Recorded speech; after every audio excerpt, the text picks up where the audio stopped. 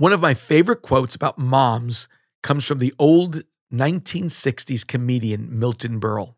He said this: "If evolution really works, how come mothers only have two hands?" With all a mother has to do, it's no surprise when a child gets accidentally left behind in the rush and frenzy of trying to get someplace. Have you ever done that? My wife and I have, or should I say, I have. I think each of my children have called me while I was driving in my car to tell me I left them at the church. Have you ever lost a child in a store? In our family, when I was growing up, we had a special whistle that my mom had. When we were lost, we just listened for that whistle. Every mother has experienced losing a child at one time or another. Don't be discouraged. Even the best mother messed up. Ready for this? Mary, the mother of Jesus, lost Jesus. That's our story today as we dive into Luke chapter 2. It can be embarrassing to lose a child, but what if your child is Jesus and you lost him? Then it's cataclysmic. Let's read the story. This is Luke 2, 41 through 49. Now his parents went to Jerusalem every year at the feast of Passover. And when he became 12 years old, they went up there according to the custom of the feast. And as they were returning after spending the full number of days, the boy Jesus stayed behind in Jerusalem. But his parents were unaware of it, but supposed him to be in the caravan, and went a day's journey, and they began looking for him among their relatives and acquaintances. When they did not find him, they returned to Jerusalem looking for him. Then after 3 days, they found him in the temple, sitting in the midst of the teachers, both listening to them and asking them questions. And all who heard him were amazed at his understanding and his answers. And when they saw him, they were astonished. And his mother said to him, "Son, why have you treated us this way? Behold, your father and I have been anxiously looking for you." And he said to him, "Why is it that you were looking for me? Did you not know that I had to be in my father's house?" I love Mary and think she's an amazing woman. This story tells me why Mary could not be sinless, though. You can't be sinless and lose God. Let's get a couple of lessons from our story. Mary and Joseph made two big mistakes in this situation. First, they supposed him to be in the caravan. Second, they looked for him among their relatives. Let's consider the first mistake. They assumed Jesus was there without checking.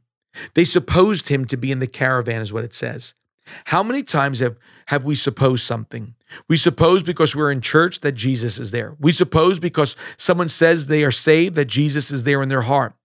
We can't suppose anything. The question is he there or is he not there? How do I know if Jesus is with you? Because wherever Jesus is, change happens. Not change your weekend when you come to church, but an everyday change. How long has your journey gone on and you've not stopped even to ask yourself the question, is Jesus with me? Or how long has it been until you realize that Jesus is not there with you? Thank God it took Mary and Joseph only a day to figure it out that he wasn't with them. Many go on for years. Now the second mistake. They assumed if he is with them, if he is with the family, then he's with me. That's dangerous. They looked for him among their relatives, but they looked in the wrong place. We do that too. We look for Jesus in a church, a denomination, even on a day of the week. How often we even thought, my mom is religious, so I must be religious too. Your mom may have Jesus, but that doesn't mean you do. The place you look for Jesus is in your own heart. God only comes where we invite him into our lives. He is not there automatically.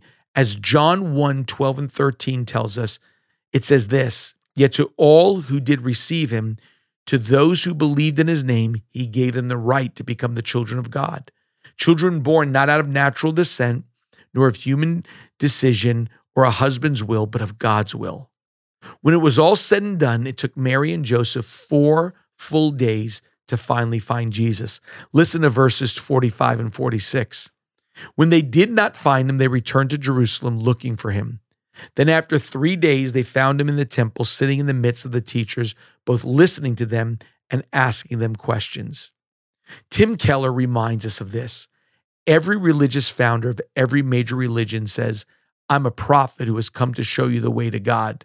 But of all the major religions of the world, Only Christianity has a founder who has the audacity to say, I am God, and I have come to find you. Do you realize how different that is? If Jesus is not with us, let's find him today. Or let's get it straight that he's not lost. We are.